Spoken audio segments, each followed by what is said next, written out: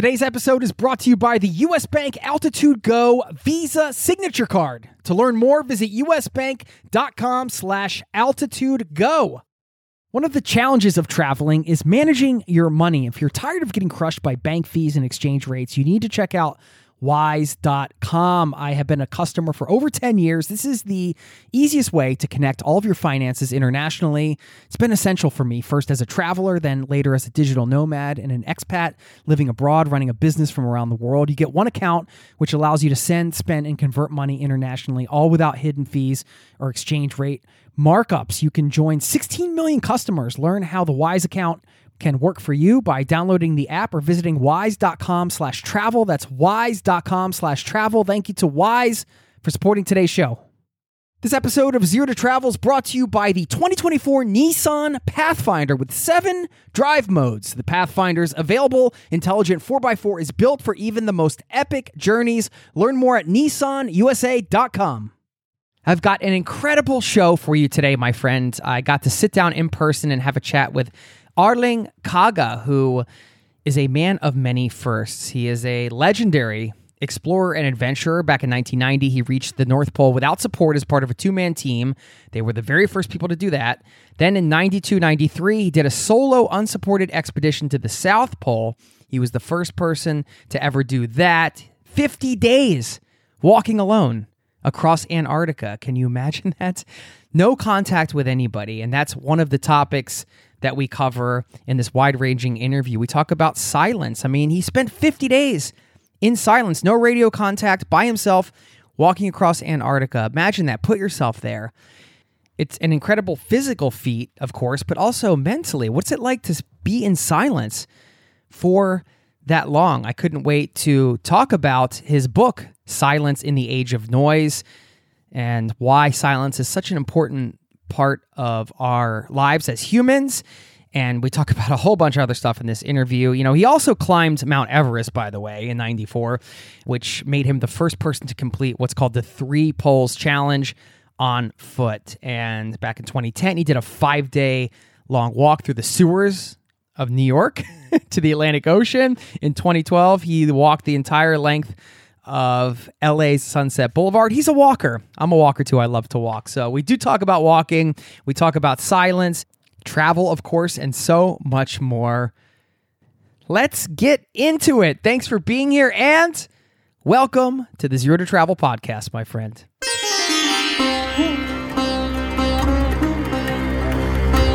You're listening to the Zero to Travel podcast, where we explore exciting travel-based work, lifestyle, and business opportunities, helping you to achieve your wildest travel dreams. And now your host, world wanderer and travel junkie, Jason Moore. Hey there, it's Jason with ZeroToTravel.com. Welcome to the show. Thank you so much for hanging out, letting me bring a little travel into your ears today.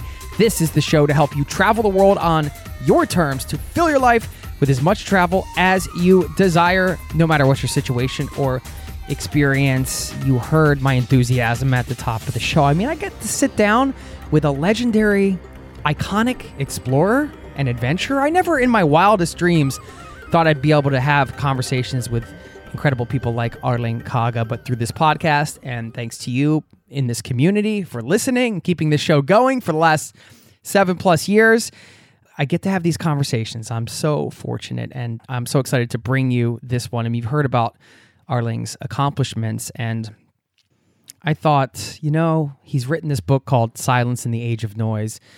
It is a very noisy world right now, as you know, and I do think silence is one of the most undervalued and underappreciated, I don't want to say things we can do as humans. Give ourselves silence. You know, we're always busy, a lot of us. We're consuming a lot. We can listen to audiobooks and podcasts and read, and there's so much information out there, so much knowledge, and it's so exciting to learn and to take in knowledge. But there's a lot of wisdom to be gained from silence as well. And if you're like me, sometimes it's a struggle to not only find silence, but then to give yourself that gift, right? Sometimes I go on a long walk and I'm thinking, oh, this would be a great place to just have some silence and cruise around. And I've been doing that lately, but sometimes it's nice to listen to a podcast or listen to some music you love, and it may be harder to choose silence over, let's say, entertainment or education or information or whatever. But I've never regretted that choice when I choose to walk in silence and be alone with my thoughts. I get more breakthroughs, ideas, things kind of come out of nowhere. It's a magical thing. So there's a challenge I issue to you at the end of this podcast. You can stick around for that. You're also going to hear one of my favorite Norwegian words. And of course, we talk about silence and walking and travel and adventure and all this fun stuff. I did sit down in person with Erling. This was pre-COVID. I've been sitting on this interview for a while, and I just needed to get it out there, and I couldn't wait to bring it to you. So please enjoy my conversation with Erling Kagge, and I will see you on the other side, my friend.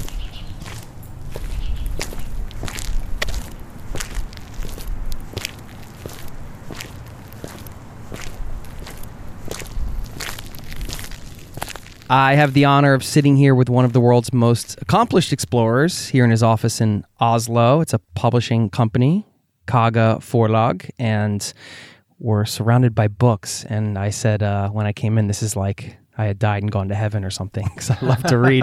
We're going to talk about one of his books today and a lot more. I'm sitting here with Erling Kagge. Welcome to the Zero to Travel podcast, my friend. Thank you, Jason. Thank you. Honored to have you here. So everybody just heard about some of the incredible expeditions you've done, and I'm wondering, just on the spectrum of adventures, where parenting ranks for you. I think it's you have the North Pole, the South Pole, and then the Brits came up with a kind of expression, a third pole, because obviously they didn't get to the North Pole, South Pole first, so they invented the third pole, Everest. Is that how it went down? Yeah, I think that's the story. Yeah. And to try to crack a joke, like to become a father is the fourth pole.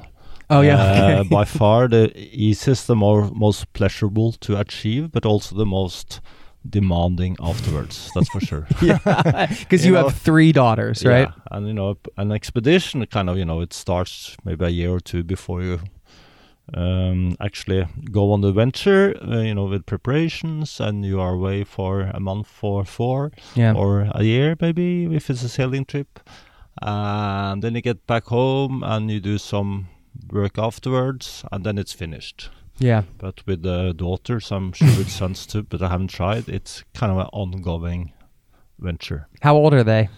Today they are 17, 20, and 23. Okay. So, I'm very happy by, the way they're living. But, as a parent, you're always a little bit worried.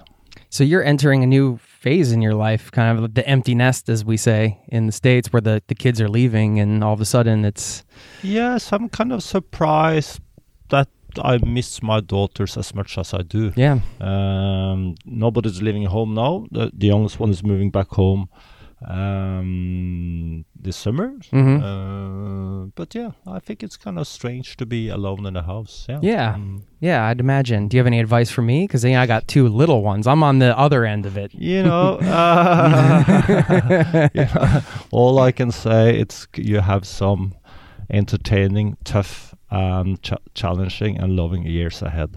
Were they around, or some of them around, when you were doing some of these expeditions to the poles? Not the poles, no. But, I kept on doing lots of outdoors. Yeah. So, and they seem to love outdoors too, which is, very satisfying for me, because I think, it's this huge misunderstanding today that you almost only have to relate to man-made environments.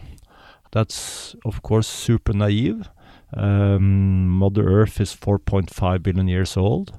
So the whole idea that you're not going to spend time in nature and listening to Mother Earth is very naive.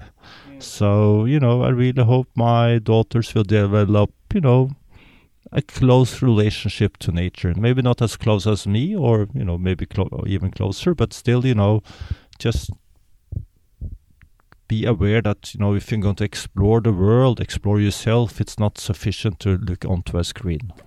Yeah, it does tap into something else when you're in nature, I think. And unfortunately, there's some people that they just grow up, they don't ever have the opportunity to, say, somebody growing up in New York City or something, and their parents just never take them out to experience nature. Yeah, but we always use US as a bad example, but if you look to England, for instance, as I write about in my book Walking, 5% of kids in UK are not doing outdoors at all. Yeah. They're inside almost all the time. They're Wow. inside during the during school time, and then they go, get home, and they're inside all afternoon, evening, and in the weekends. Yeah. Ask the parents, say they understand it's not a good idea, but somehow they don't do anything about it. So you think about in society who's spending the least time doing outdoors, and at least I was thinking that would be prisoners, but most prisoners will be out for 1 hour every day. Right. And then you Wow. have all these kids that are either not outside at all or less than an hour. Yeah. It's one of the things I love about living in Norway is the value that Norwegians place on nature, taking my kids to the Barnehage, which is the daycare. I don't know how it is in the States because I haven't had that experience, but they go out in all kinds of weather, right? Yeah, I think that's quite Norwegian actually. Yeah. This whole idea that in kindergarten that kids spend so much time doing outdoors, and also, as I say, if it's raining or if it's snowing, they also they still have to do outdoors. Yeah. And most parents find it kind of a routine to send them with the clothes you need to be outside most of the day, even when it's raining and snowing. Yeah. And I think that's that's a really good side of Norway.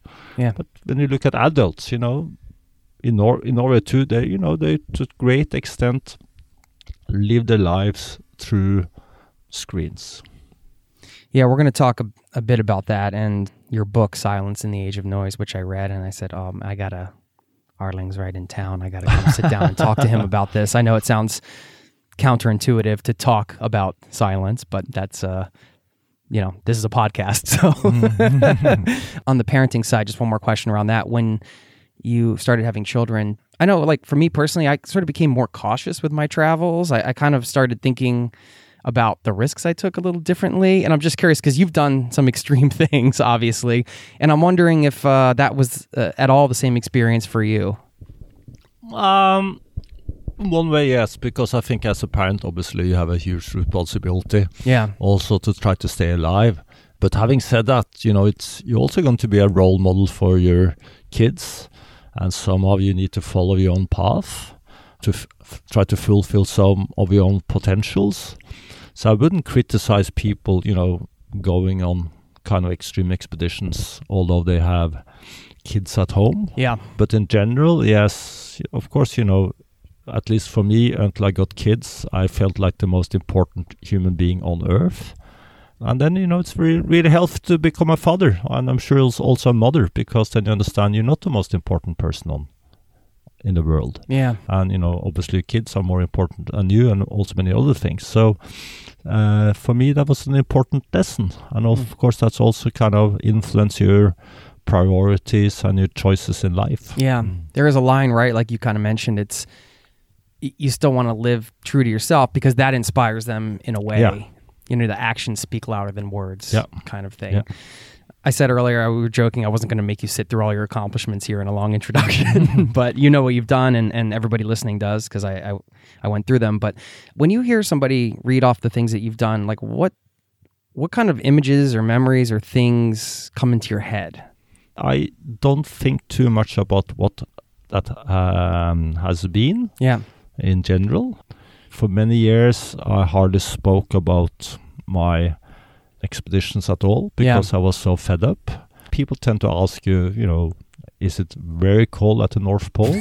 That kind of questions, which, but I'm not laughing because I think it's kind of, I'm also very happy people are interested. Right, that's true. Learning about the world. Questions, but of course, when you had the same questions many, many, many times for a long period, you get, fed up. Yeah, for sure. But today, I changed my attitude, actually. I'm thinking back on those years, and somehow they're still going on.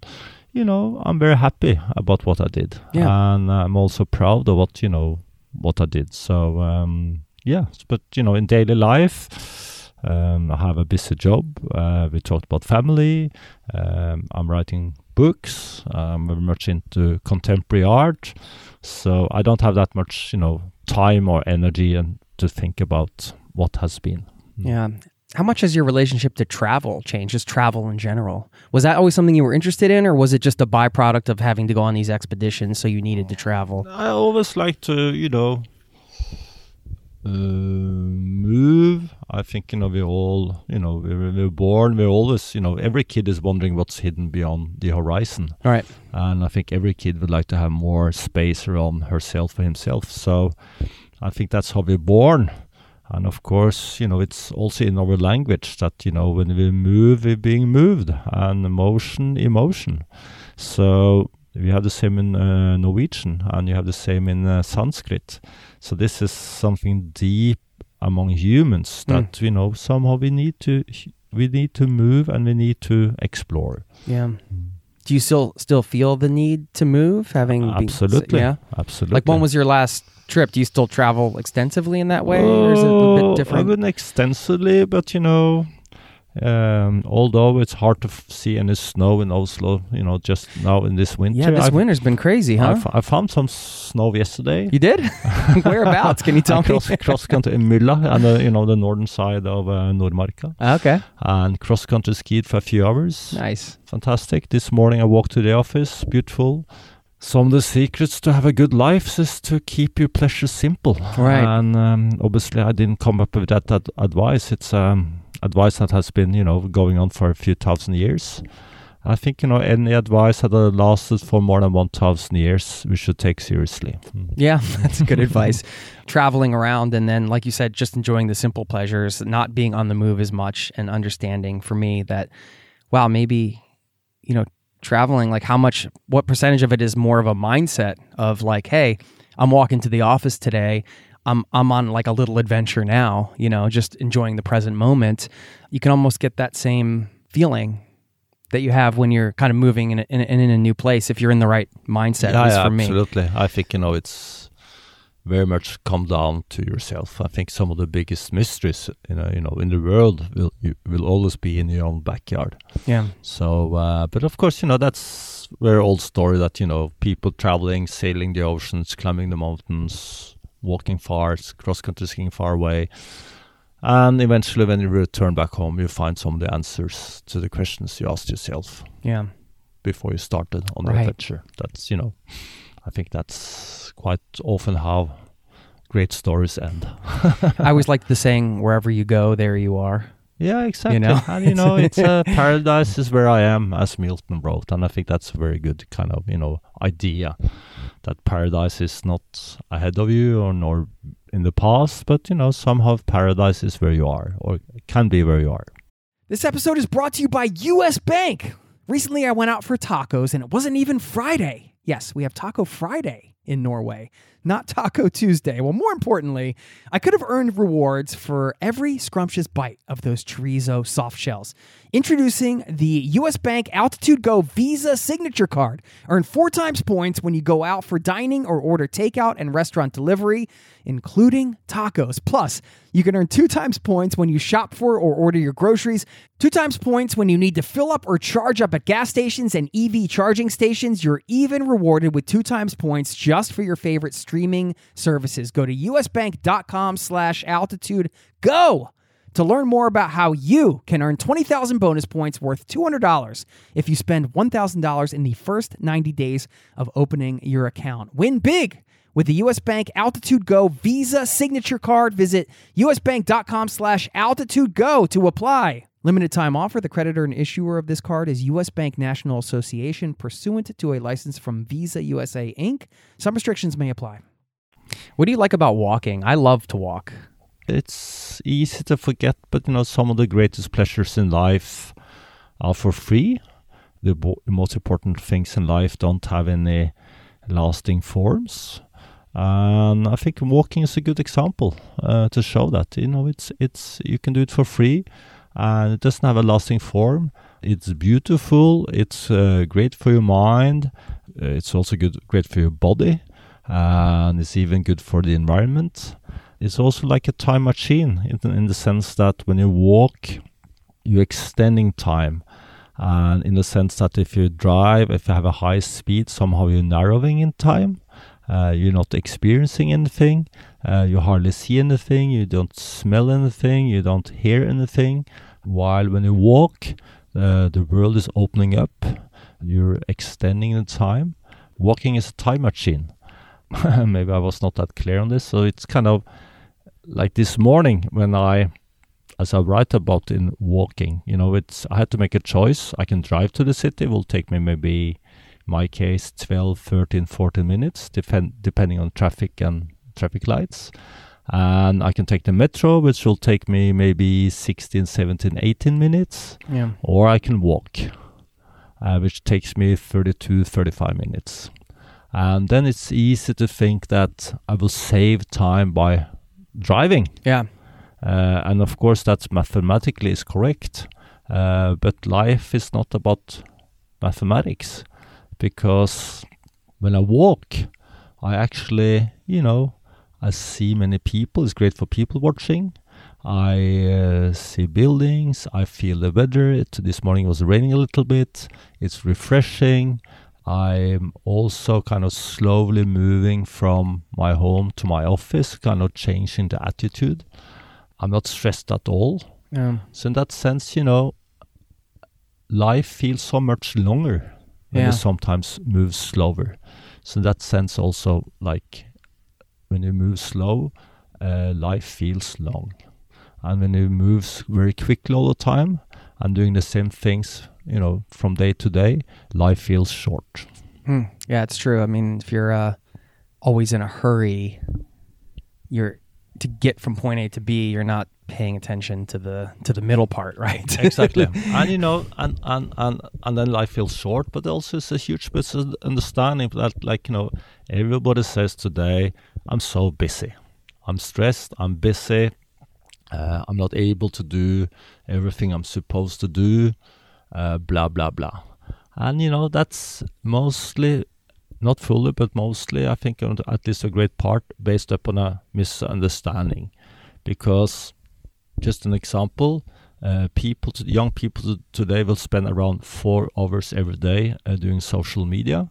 And average age in Norway today is like 84 years or something. And that means that you will spend 13 years of your life, day and night, on social media. And, so no wonder... 13 years. 13 years, yeah. So at least, 84 years, 4 hours a day. So it's, which again means that, it's no wonder you feel busy. Yeah. And no wonder you feel life is short, because you're wasting your time. Do you consider yourself spiritual in some way? Are some of these attitudes spiritually influenced from something, or philosophically influenced? Philosophically for sure. I'm not a philosopher, but I write philosophical about, as you said, about silence and walking, and it also certainly has a spiritual side. I think walking has, it's very meditative, and silence, of course, have, because in the great religions, at least some of them, you will meet God in silence. God doesn't come with thunder or heavy storms and floods. God appears in silence. And if you don't believe in God, at least you will meet yourself in silence. And that's, of course, one of the reasons people avoid silence most of the time, because it is a bit difficult. Noise is about living through your devices and living through other people, while silence is about getting to know yourself. And that, to me, has a spiritual side. I mean, it's a good time to kind of talk about your book, Silence in the Age of Noise, which I loved. I mean, I think you're the perfect person to talk to about this, because I don't know anybody, or I'd be hard-pressed to find somebody who spent, was it 50 or 55 days? 50 days and nights. 50 days and nights when you did your South Pole expedition. No talking. You weren't in communication with anybody. No. I don't think I've gone maybe half a day with not hearing somebody or myself talk. I've never been to a silent retreat or anything, but I'm interested in that. This is a very unique perspective that I don't know how many people in the world you can find to talk to about this that has had that experience for that length of time. What do you hear when you hear silence? I talk to my kids when they were kids or teenagers. Yeah. About silence and try to kind of explain this to them. And they said, silence is nothing. And of course, that idea is something like also philosophers, I think most hardly any philosophers have written about silence. At least not Western philosophers have written about silence. And because, they think silence is nothing. And of course, first year when you study philosophy, you learn nothing comes from nothing.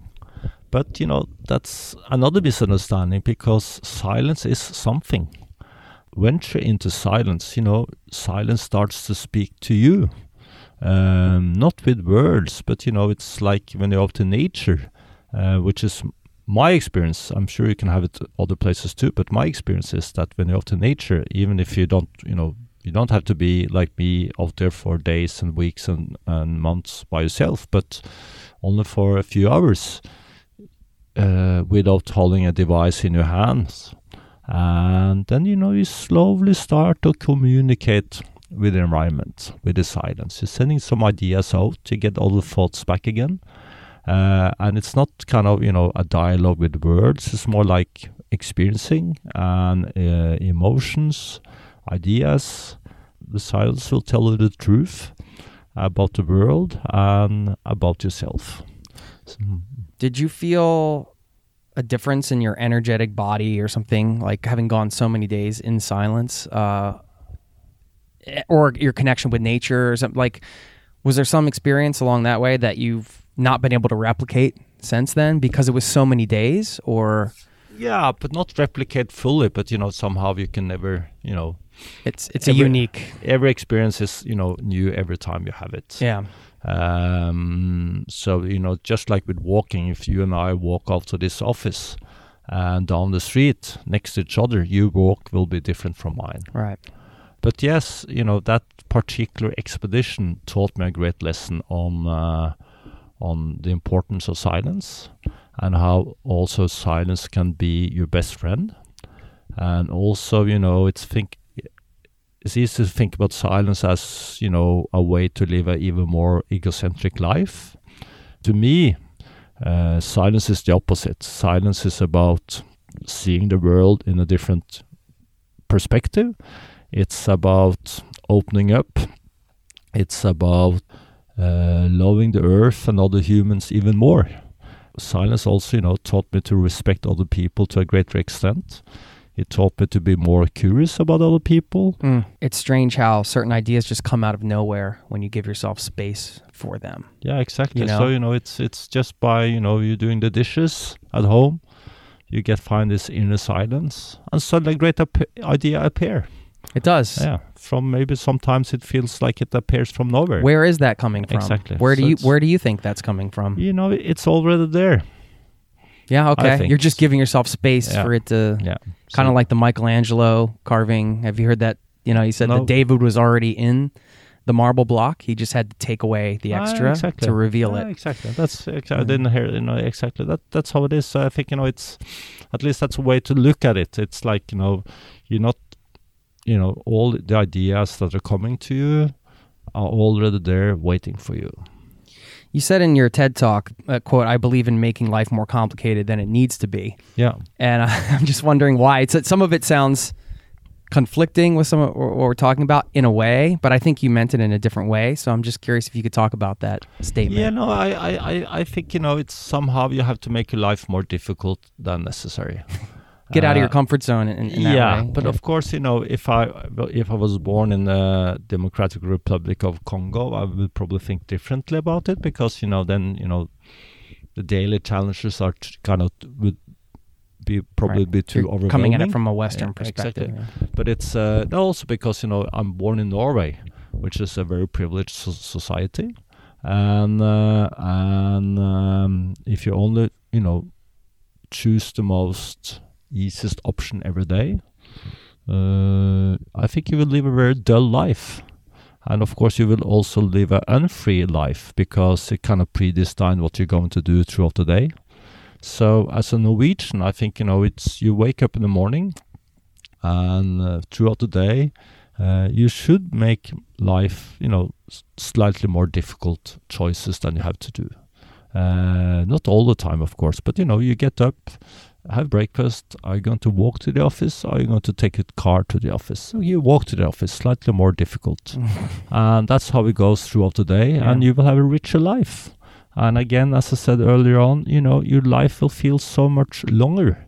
So today I'm 57 years old, so, I go to 60th, 70th, 80th birthdays, and people keep on talking about life being short. All these days, weeks and years, they didn't really understand that was life. And that's a bit sad because, they had this one huge, rich opportunity to live a great life. And then they kind of partly wasted it. What are some things you're doing now to make life more difficult?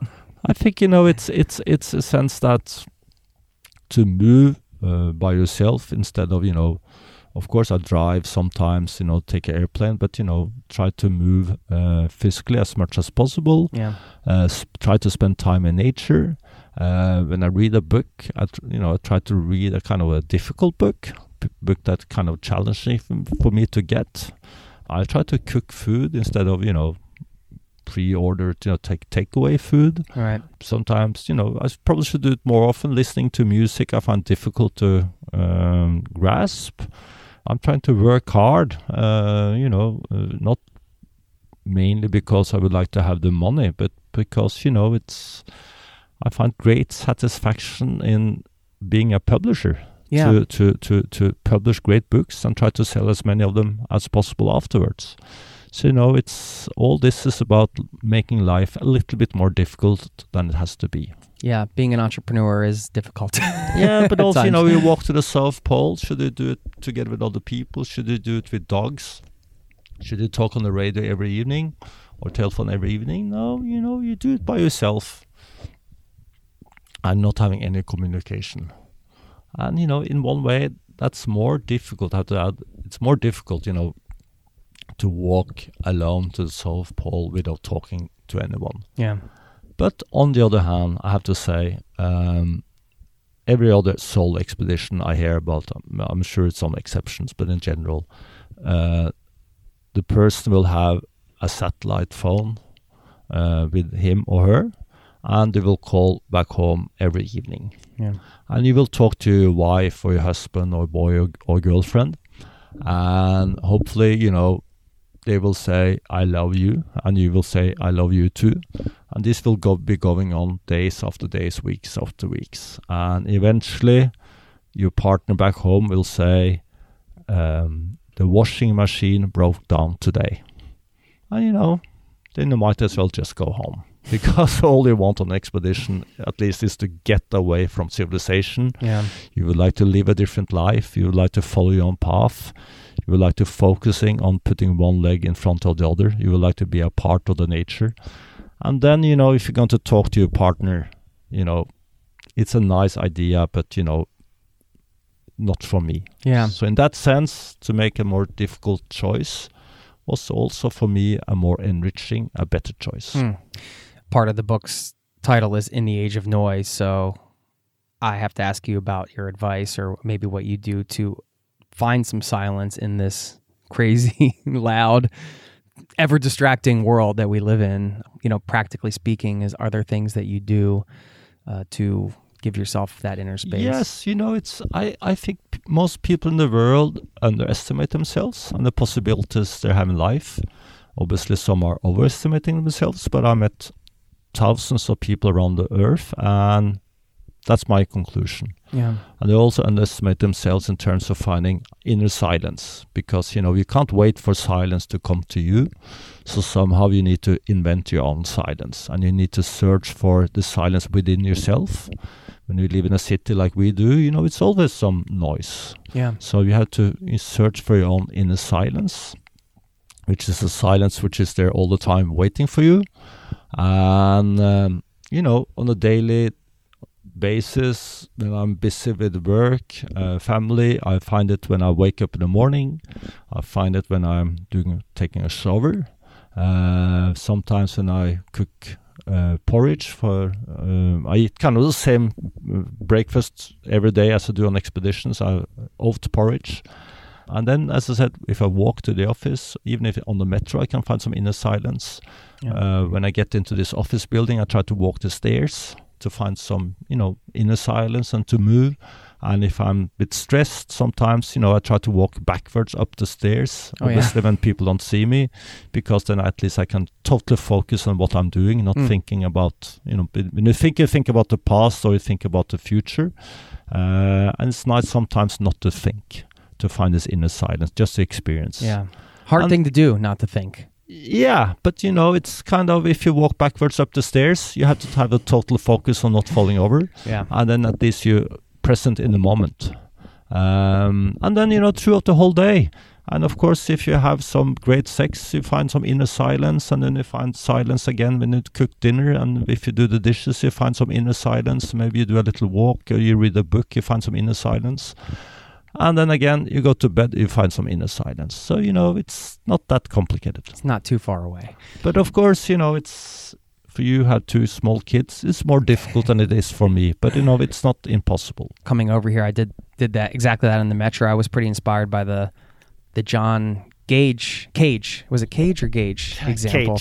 Cage, yeah. He's a composer who did a 4-minute and 33-second piece, which was just silence. And I was reading about him on Wikipedia after getting introduced to that piece through your book. And one of the things he said was that, he believed that was one of his most important works, and that everything is music, right? So I loved that this was a piece of music that he said on the subway over here on the T-Bahn. I was thinking, okay, I'm just going to find some inner silence on the way over to meet Erling, and I'm also going to listen to the music that's going on around me, which was, in that case, a lot of kids from Barnehage on tour. And it's a great piece. I mean, it's if anyone is curious about it, just look at John Cage 433 at YouTube and see how the whole concert is going on.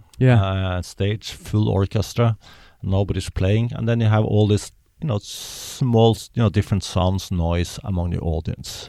For 4 minutes and 33 seconds. It's a great piece. Mm-hmm. You said in the book that silence is the new luxury, and I agree. Like you said, we can find ways to discover it within ourselves, but to find quiet places, out in nature, certainly a possibility, but it's becoming harder and harder, I think, with the smartphones and all of the distractions. And there's a level of intimacy in silence that's easy to avoid, right? Like if you sit in silence with somebody and just make eye contact for 5 minutes, it can feel like a long stretch of time. Yeah, it's this, I'm writing about the book, this actually a scientific experiment about falling in love, which I think exemplifies it in a great way. If you you go on a date, and you ask some questions about the other person. Of course, everybody likes to speak about themselves. And you kind of understanding, and the same person asks you kind of the same questions, and you got to talk about yourself, get to know each other a little bit. And then you have to look into the other person's eyes for 5 minutes. In silence. And then the likelihood of you falling in love with the other person is increasing dramatically. So, I actually tried it, and I think it's true. Yeah, I've done that in a workshop. They called it authentic relating, which is you just, there was people in a circle, and they were facing out, and then a bigger circle, or I guess the same amount of people on the outside circle facing in, and one part of the circle would move, and you would just spend 2 or 3 minutes looking into somebody's eyes, not speaking, then the next person and the next person. And it was really interesting to see. I haven't heard about this. Yeah, how much you could learn from somebody. You could learn from maybe their spirit or their soul or who they were beneath the everyday stuff just by spending 3 minutes looking into their eyes. It's I love birds, but we just exaggerate kind of, how far birds can get us. Yeah. It's so many interesting things that are, unsaid and are not, supposed to be expressed by words. That's also why, in a relationship, if you have a partner, at least my experience is that if I need to explain everything to my girlfriend, it's unbearable. You're like, just look into my eyes for 5 minutes. Yeah, but somehow, I think, some of the greatest things in life are, beyond words. Yeah. Can't put words only do the job so much, right? We forget that, I think. Yeah, of course you can say, I love you, you're beautiful, blah, blah, blah, all the usual stuff. But somehow, you end up on the quoting Barbara Cartland with all those words. So, so you need to kind of express it in your own way. Yes. Yeah. Was it challenging for you? I'm just going to switch gears a little bit to the publishing business that you run, Kagge Forlag. I hope I'm pronouncing that correctly, which is one of the more successful publishing companies here in Norway. Was it hard to go from kind of the expeditions and the traveling and the adventuring and things like that to running a business, becoming a businessman, essentially? I wouldn't say it was hard. I was kind of very open for it. I didn't give up doing outdoors. I just kind of took a long break from expeditions. Yeah. And, you need variety in life. Yeah. And as I said, you should fulfill your own potential. So I just felt for doing something else. I had to, because my girlfriend got pregnant and I needed an income. And I also needed a different life, and want to buy a home for my family. And I want an interesting job. So I started this publishing company. And I really like the, combination of intellectual challenges throughout the day with trying to have a commercial mind. So you're able to pay your authors, your employees, and yourself. Yeah. Would you love to have an incredible cup of coffee every day? I've tried it all. I've done the pour over, I've done the French press, but I tasted an AeroPress coffee many years ago and immediately I was sold. I had to get one. AeroPress is a patented 3-in-1 brew technology. This combines the flavor benefits of espresso, pour over, and French press all into one compact portable device built for travel or home. I love things you can use in both places. This device has over 55,000 5-star reviews in over 60 countries. AeroPress is the best reviewed coffee press on the planet. I've owned one for so many years, I don't even remember how long it's been. And they are under $50. So they also make an exceptional gift. Thoughtful, proven, tasty, and travel-oriented. Who wouldn't love that? Now, you get 20% off just for being a listener of this show at aeropress.com/zero to travel. That's AeroPress, AeroPress.com/zero to travel. That will save you 20% on checkout. Thanks to AeroPress for supporting today's show. Hey, it's Jason here. Did you know you are invited to join the first ever Zero to Travel community trip? Yes, we're planning a trip together. We're headed to Morocco November 30th through December 9th. And you can get all the details at zerototravel.com/trip. It's open for booking now. We have 13 spots left at the time of this recording, and you have until the end of March to book. So if you're interested in traveling with an amazing community, this community, a small group of people on an incredible journey through Morocco together with me, sign up over there at zerototravel.com/trip to get all the details. Thanks for listening and hope to see you there.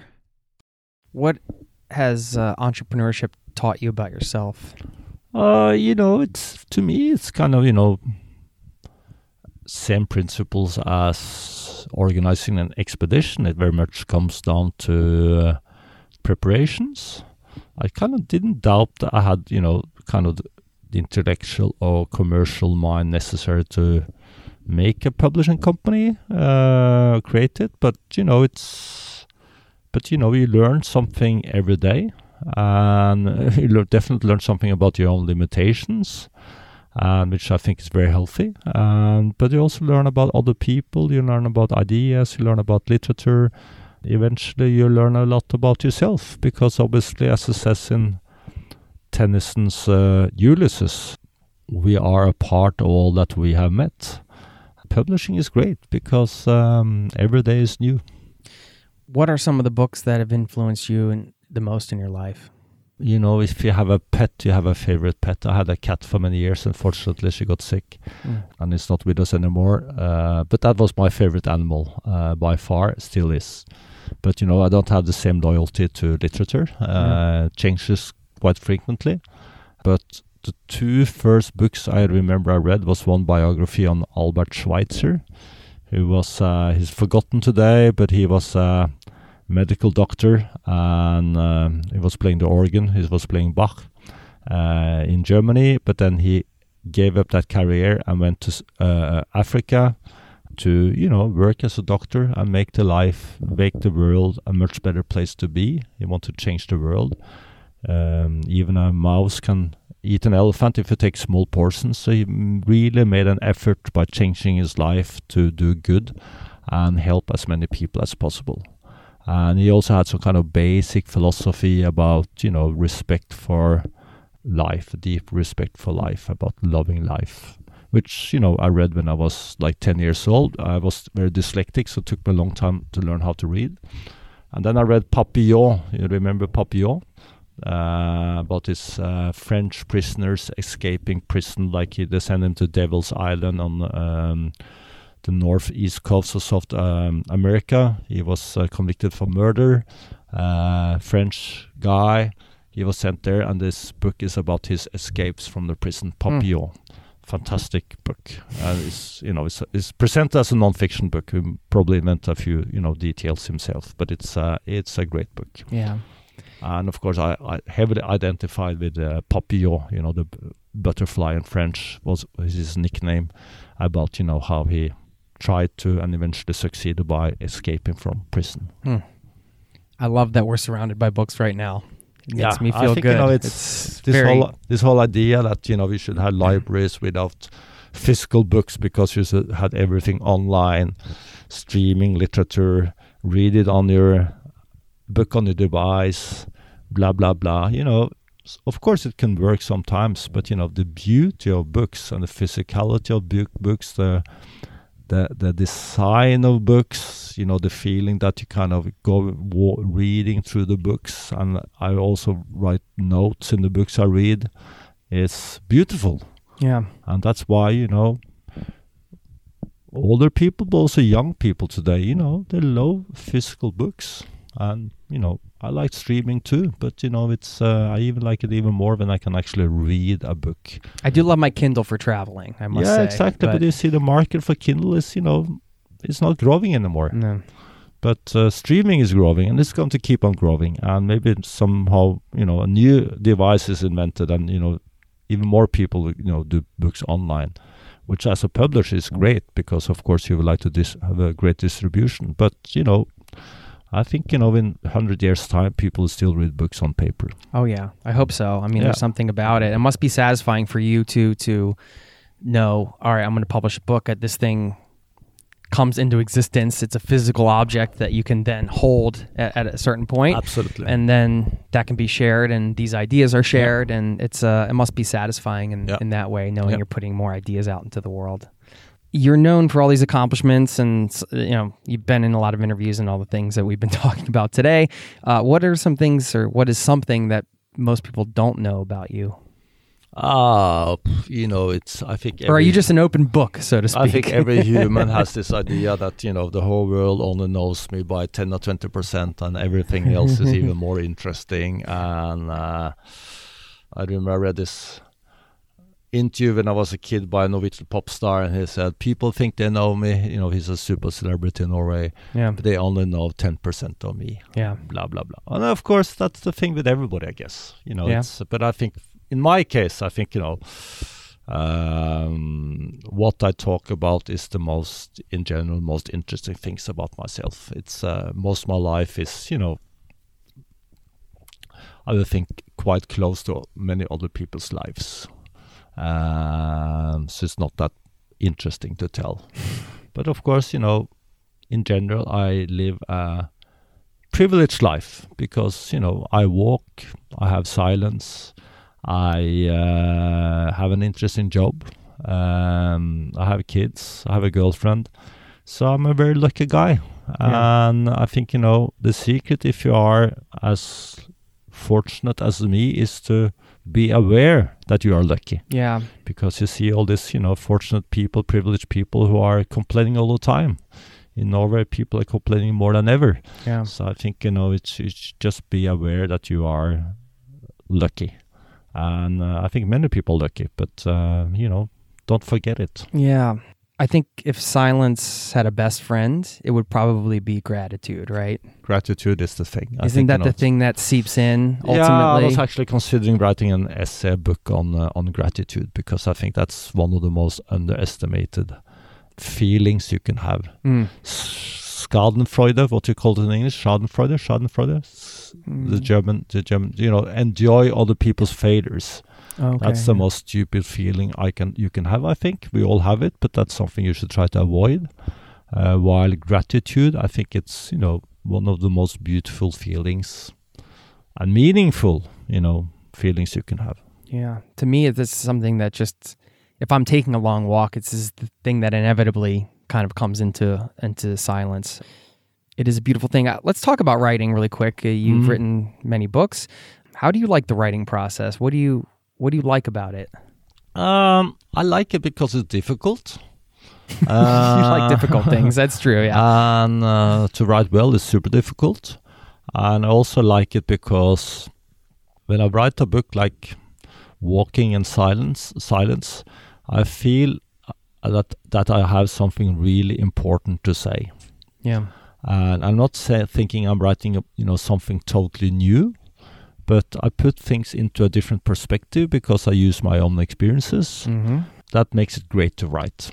Yeah. And then again, it's really tiring to write. It's very time consuming. And all of my books, also my next book, Philosophy for Polar Explorers, they all, they're very thin books. But, I spent a year and a half or something to write those few words. Yeah.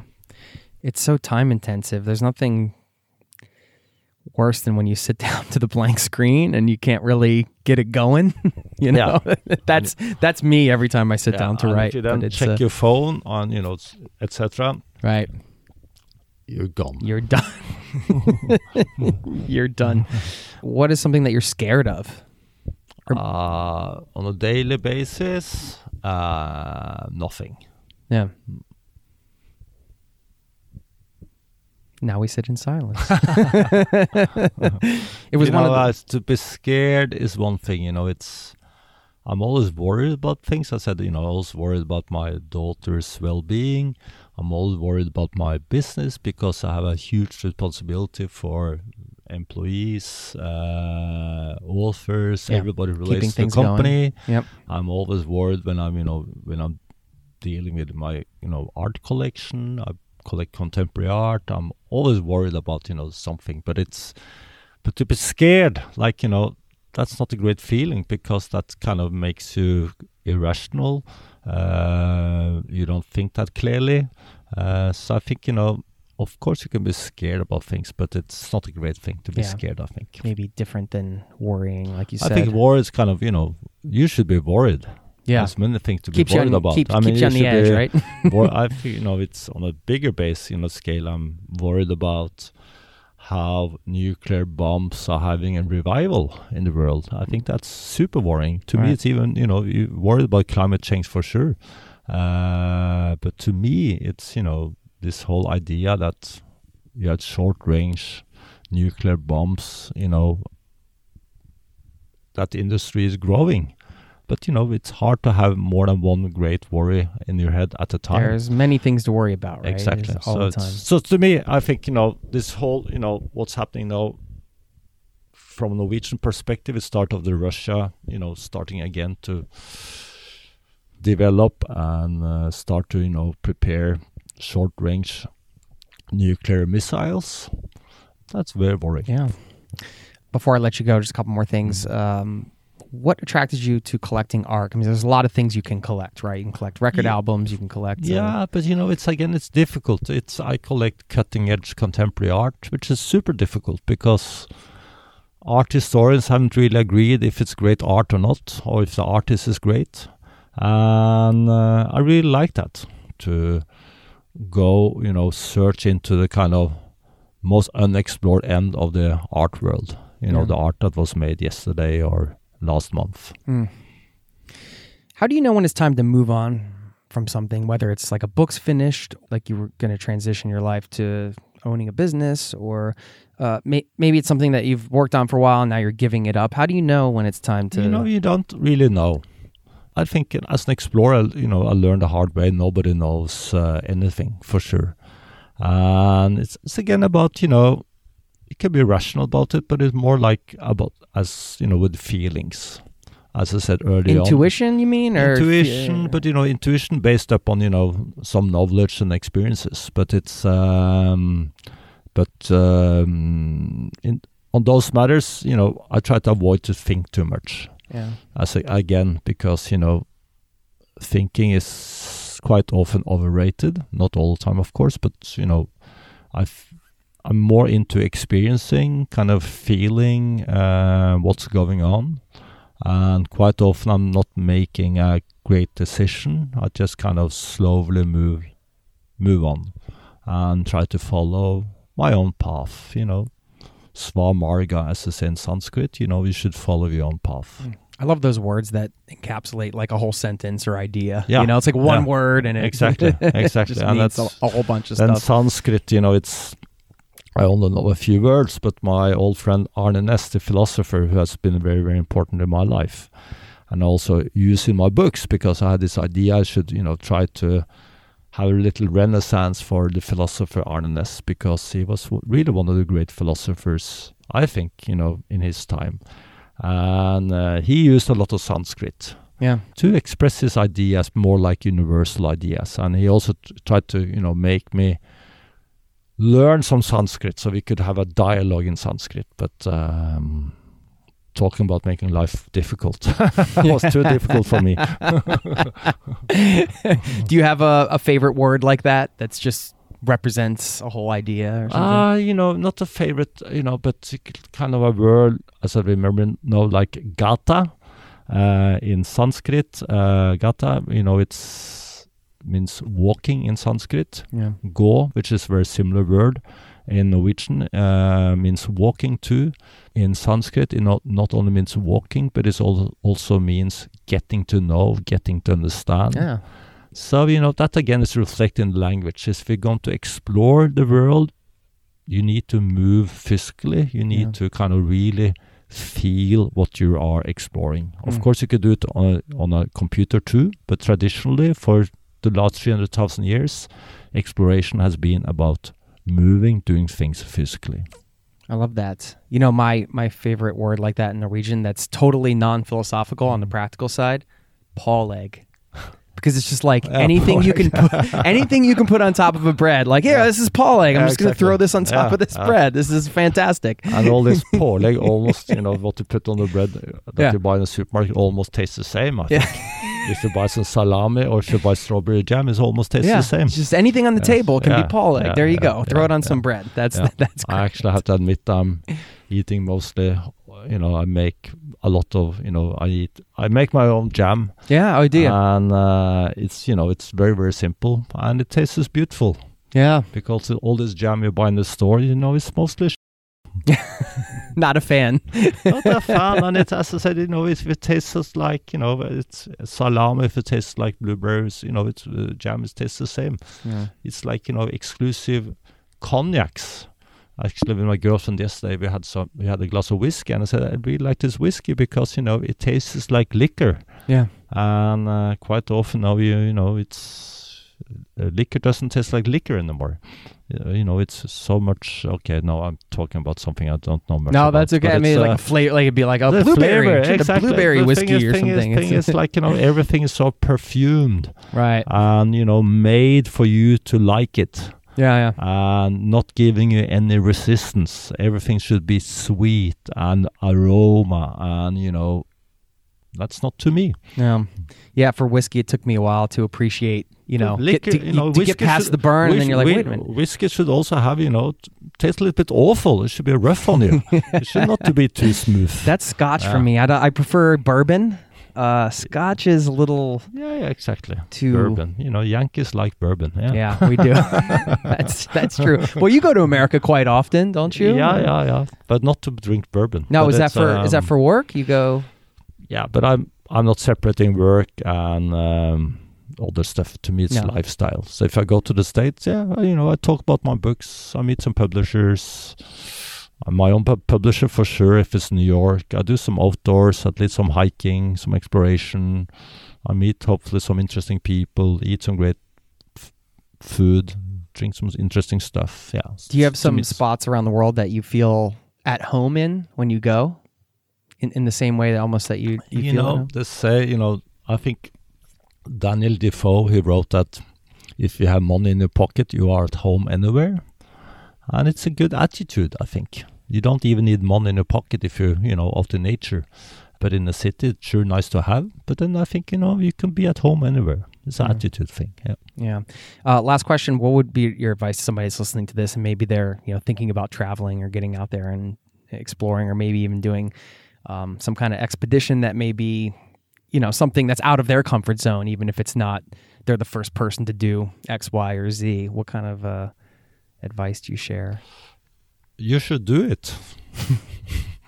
Simple as that. I think it's, as I said, it's so easy to underestimate yourself and the possibilities in your life. And I remember Arne Næss, the philosopher I mentioned, he was asked again and again by people, how should I, do my life? How should I prioritize things? What should I do to have a meaningful life? And he said in Norwegian, "Stå på," which in English kind of translates into, get your act together and try to do some of the stuff you're dreaming about doing. Yeah. And I'm going to throw out a challenge to everybody listening to spend some time in silence today. Maybe something like if you usually take your phone out while you're on your commute or something, like don't take it out. Maybe something like that. Or spend a few minutes staring into your partner's eyes.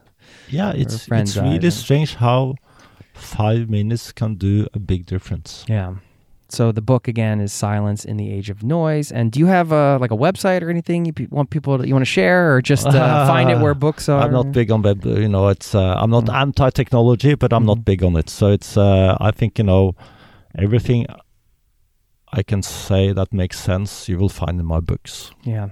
Awesome. Thank you so much for your time. When I'm in person, I usually like to high five it out, if you don't mind. Yeah. That was so fun. Thanks again. Super duper. God tur.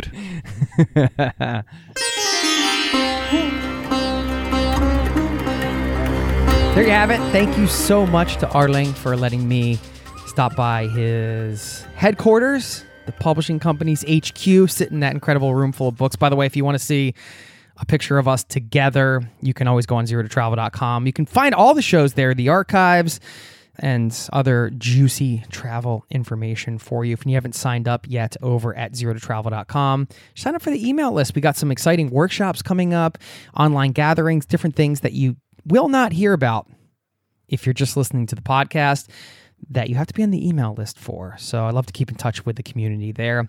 And thank you for being a part of this listening community, my friend. It's always an honor that people download this podcast and listen to it, and still blows me away to this day. And this is a community-powered show, 10,000%. I'm here for you. So if you ever have any suggestions, you want to share any advice or guest recommendations, or you just want to share your story, you can always drop me a line. Jason@zerototravel.com is my email address. I'm going to give a shout out to somebody in the community before I let you go. This is a kind review I got from Marina, the Trader Chick, she calls herself, in air quotes.